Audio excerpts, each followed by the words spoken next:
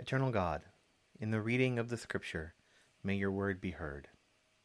In the meditations of our hearts, may your word be known. And in the faithfulness of our lives, may your word be shown. Amen. Our reading this week is from Luke chapter 19. As Jesus came to Bethphage and to Bethany on the Mount of Olives, he gave 2 disciples a task. He said, "Go into the village over there. When you enter it, you will find tied up there a colt that no one has ever ridden. Untie it and bring it here. If anyone asks, 'Why are you untying it?' just say, 'Its master needs it.'" Those who had been sent found it exactly as he had said. As they were untying the colt, its owner said to them, "Why are you untying the colt?" They replied, "Its master needs it." They brought it to Jesus, threw their clothes on the colt, and lifted Jesus onto it. As Jesus rode along, they spread their clothes on the road. As Jesus approached the road leading down from the Mount of Olives, the whole throng of his disciples began rejoicing. They praised God with a loud voice because of all the mighty things they had seen. They said, "Blessings on the King who comes in the name of the Lord. Peace in heaven and glory in the highest heavens." Some of the Pharisees from the crowd said to Jesus, "Teacher, scold your disciples. Tell them to stop." He answered, "I tell you, if they were silent, the stones would shout." As Jesus came to the city and observed it, he wept over it.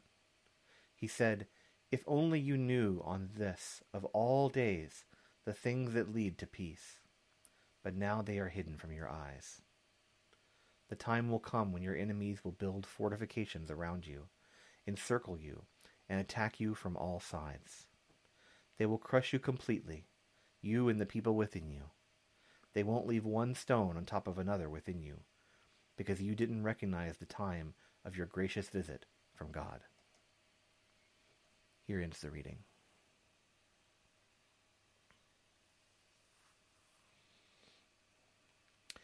Growing up in the church, not in the church, growing up unchurched, as an American in kind of the American culture, general American culture, we generally know about 2 holidays, 2 Christian holidays more than any others. We know about Christmas and Easter. And we know about them because they're also big non-religious holidays in the U.S. Christmas has become a big holiday around gift giving and around seeing family, and we have Santa Claus, and we have all of these various Christmas traditions. And Easter has become synonymous with spring and with the Easter Bunny and with egg hunts and candy and chocolates and things like that.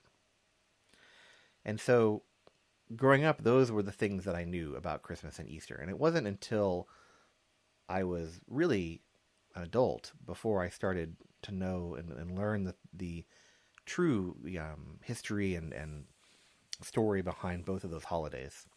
And, growing up and not being someone who attended church very often, unless I was kind of taken with my extended family or with a friend to church, I would have guessed that Christmas was the more important of those 2 holidays, because it certainly had a much larger social gathering aspect to it. It was, we didn't really get together with our extended family on Easter. We didn't do big things. We had an Easter basket in the morning and an Easter egg hunt, and then we were done for the day, right? I mean, that wasn't a big deal. But Christmas we had Christmas Eve with the family, we had Christmas morning, we had Christmas Day with the family again.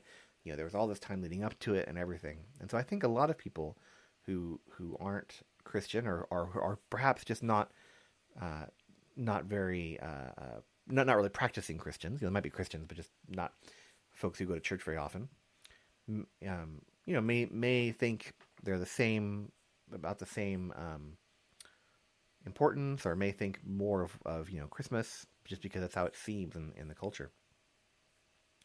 And it wasn't until I really became a disciple of Jesus and really started studying the Bible and whatnot, that I came to realize just how important Easter was. And as someone in the position I'm in now, it seems almost ridiculous to me that I would think otherwise, because I know now what I didn't know then.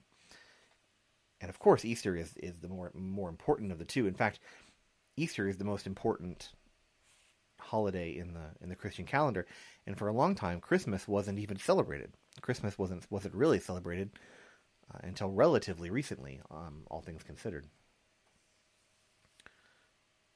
But Easter has been celebrated since the very beginning of the church, and a lot of very important things happen on Easter. It's traditionally the time when folks get baptized.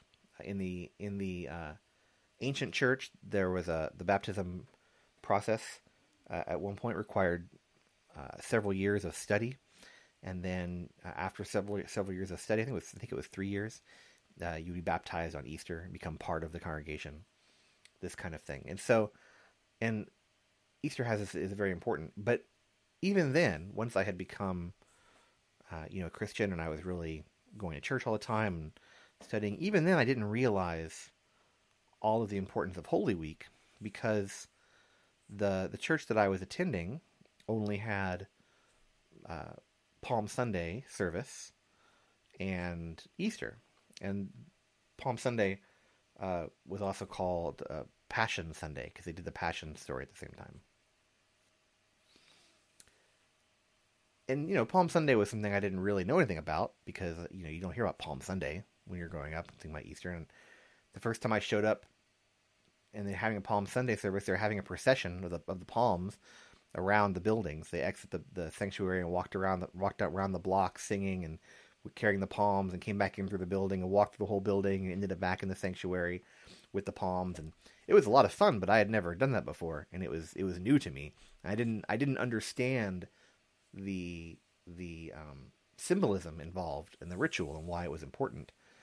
And it wasn't until later that I really understood the symbolism and the ritual there. And I believe it's very important, actually. And it's one of the things that having a virtual service makes kind of difficult. We can't really do a procession.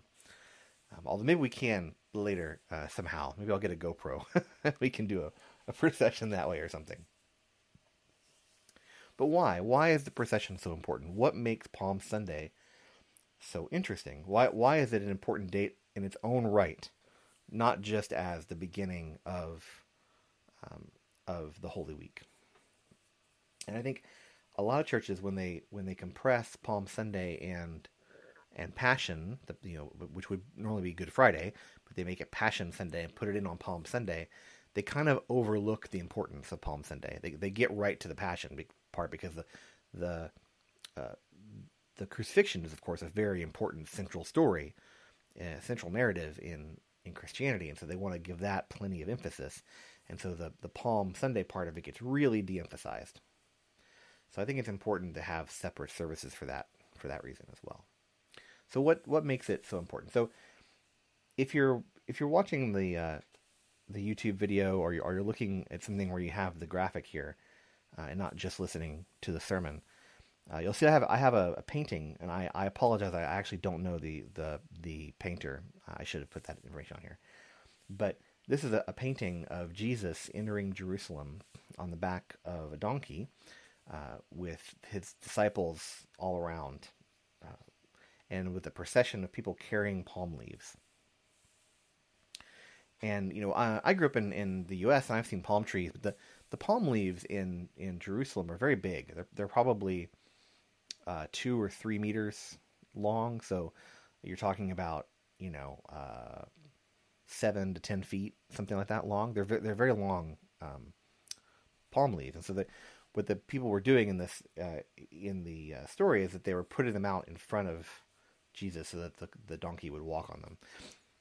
Interestingly enough, not in what we read in Luke. So let me get back to the actual reading and what we've got here.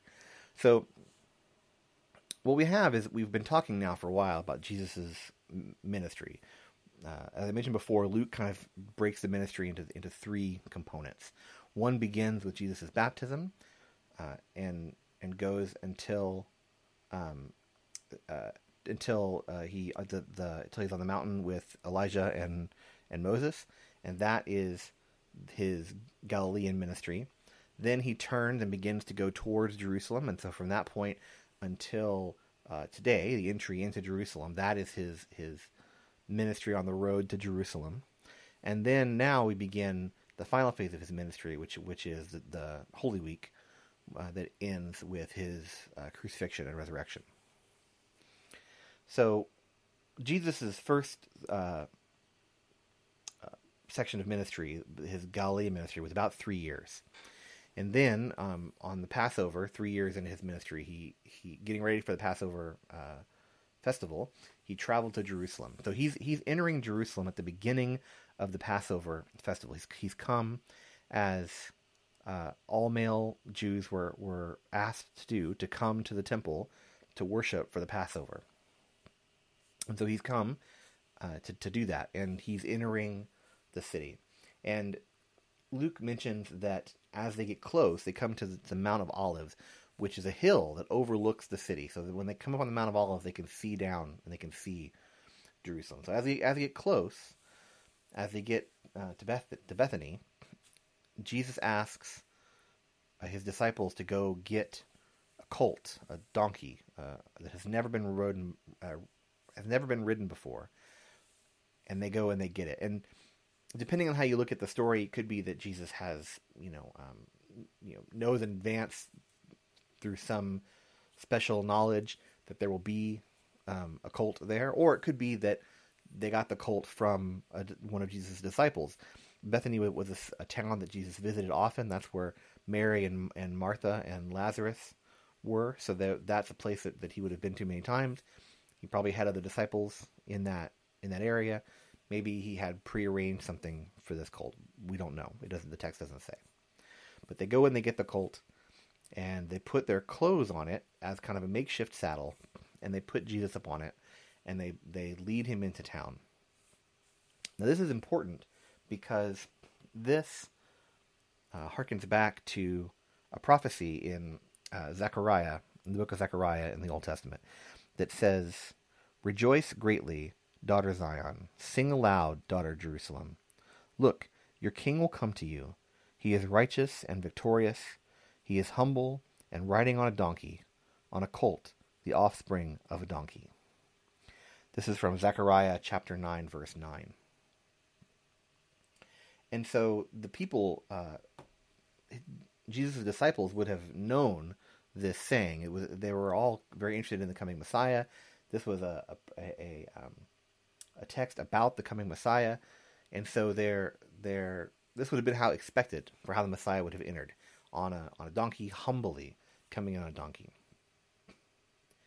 Now, interestingly, this story is told in all four of the Gospels, and the three synoptic Gospels, what we call the synoptic Gospels, which are the ones that are more or less the same, Matthew, Mark, and Luke, all tell basically the same story. They have slight differences. Luke doesn't mention the palms, and so we have this day called Palm Sunday, yet there are no palms in Luke's story. In Luke's story, the disciples just put down clothing on the ground so that the horse can walk across it. And in Matthew and Mark, they put down the palms as well. I think the reason that Luke left this part out is probably because he was trying to de-emphasize the political ramifications of this entry. But that's actually one of the things that I want to talk about, the political ramifications of this entry. Because by itself, on its face, as someone who was not living at that time, the entry into Jerusalem and the imagery of the palms and the imagery of the donkey and the imagery of the people, I mean, it's exciting, it's fascinating that everyone was coming and was interested in him, but it doesn't make a whole lot of sense. Like, it doesn't really mean anything to me special. But to the people of Jerusalem at the time, it would have been very meaningful symbolism, because Jesus was coming in, first of all, as the Messiah was supposed to do, in this verse I quoted from Zechariah, but also coming in as a king, as a ruler would come into the city in a procession, being led by somebody on, in this case, on a donkey. A king would come in on a horse, a war horse or something, a chariot, some fine thing. But he was coming in humbly on a donkey, and he would have had standard bearers carrying his standard, and the people would have bowed down before him as he went, and they would have thrown flowers and palm leaves and things into the street as a sign of affection for the ruler and all of this. And so this is very much a turning of this traditional way that a ruler would have come into the city. But I think Luke is trying to downplay this, and he mentions then he gives a line that is not in the other Gospels that I read, where he says that the Pharisees say to Jesus, "Tell your disciples to cut this out. So please tell them to stop this." And we don't get their intonation, we don't get their body language in the story, so we don't know. It's possible that they were just angry at Jesus because they thought that he was full of himself, or that his something like that. But I think it's also just as likely, and really perhaps more likely, that they're concerned about the way it will look to the Romans, because the Passover festival was the largest festival of the year in Judea, and the Roman governor, Pontius Pilate, who was in charge of the area, was always concerned about religious uprising. There had been several kind of things that had come up where the Jewish people had kind of tried to revolt, or had done something in trying to ferment uprising, and certainly about 30 years after this, 35 or something years after this, there would be a revolt, a large revolt that would eventually result in the destruction of the temple and kind of the sacking of Jerusalem by the Romans. So Pontius Pilate and the Roman authorities would be concerned about uprisings during Passover, during the religious fervent and the religious mood that this large event would have brought. And so to see Jesus riding in as a ruler, as a king, coming into the city like this and having the people respond in this way could have been politically dangerous for the Pharisees and for the religious leaders and for the Jews in general, just the people of Judea in general. And so I think that when the Pharisees tell Jesus to, hey, tell your disciples to cut it out, I think they're really worried about this more than anything else. But Jesus' response is, if they didn't say it, the rocks would say it. In other words, even if there was nobody here to claim who I am, the very earth would show who I am. He's saying it's just inevitable. This thing that's happening is inevitable. So one of the things I think is really interesting about this image of Jesus riding in like a king into the city. Now Luke has it says that it's just the disciples, and when Luke uses disciples, he doesn't mean the 12 apostles. He uses a different term for them. He means the larger group of people who were following Jesus. And so for Luke, this is a very kind of insider's event. The disciples are coming, and they're the ones who are excited. They're the ones who are calling out Hosanna, Hosanna. They're the ones who are saying all these things. But in the other Gospels, it's not just the disciples, but the people in general of the city who are excited because they've heard all these amazing things about Jesus, and they're excited to see him come in. And they think, many of them I think that he may be the Messiah, who might throw down the Roman government and give back control of Judea to its people, because that's how they thought of the Messiah. They don't realize that it's in his weakness that he has strength, and not in physical strength and military power. So something that isn't talked about very much about this, why I think this is so interesting, is that there was another procession happening at the same time. So this isn't recorded in the scriptures, and for a long time it was kind of forgotten about until some historians and church historians and such dug into it some and found out that it kind of made some connections. But Pontius Pilate, the Roman governor, didn't live in Jerusalem. He lived in Caesarea, which was a large Roman city on the Mediterranean, and he ruled from there. But he would have come to Jerusalem during Passover because of the things I just mentioned about being concerned about the possibility of uprising or of looting or of rioting or whatever.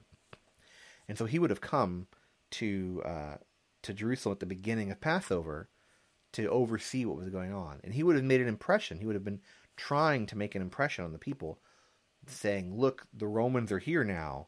Don't try anything. No funny business. We're here and we're watching you. And so when he came into the city, he would have also had a Roman procession, with chariots and with horses and with standard bearers and his army and flowers and the whole bit. But he would have come in through the western gate of the city, which is on the side of the city that Caesarea is. So he would have come in from there, but and from the Mediterranean, if you think of it, that way. But Jesus is coming in from the hills in the east through the back door. He's coming in kind of through a back entrance, the eastern entrance to the city. So you have these two leaders, these two rulers, these two kings of very different things that are both entering the city at about the same time. And so we have set up this dichotomy. And I think that to the original readers of the text, who were still living in the Roman Empire, this would have been an obvious thing that we just don't understand because we're so far disconnected from the context, the original context of the writing. But one of the things that Jesus will talk about during this week that he's there, he'll be talking about, who is king, God or Caesar. Is it the powers and principalities of the world, or is it God who is really in control of things, who's really the king of things? And there'll be a lot of comparison between the kingdom of God, with Jesus at the head of it, and the kingdom of man with Caesar at the head of it, and how those two interact and their differences. And here we see this being played out.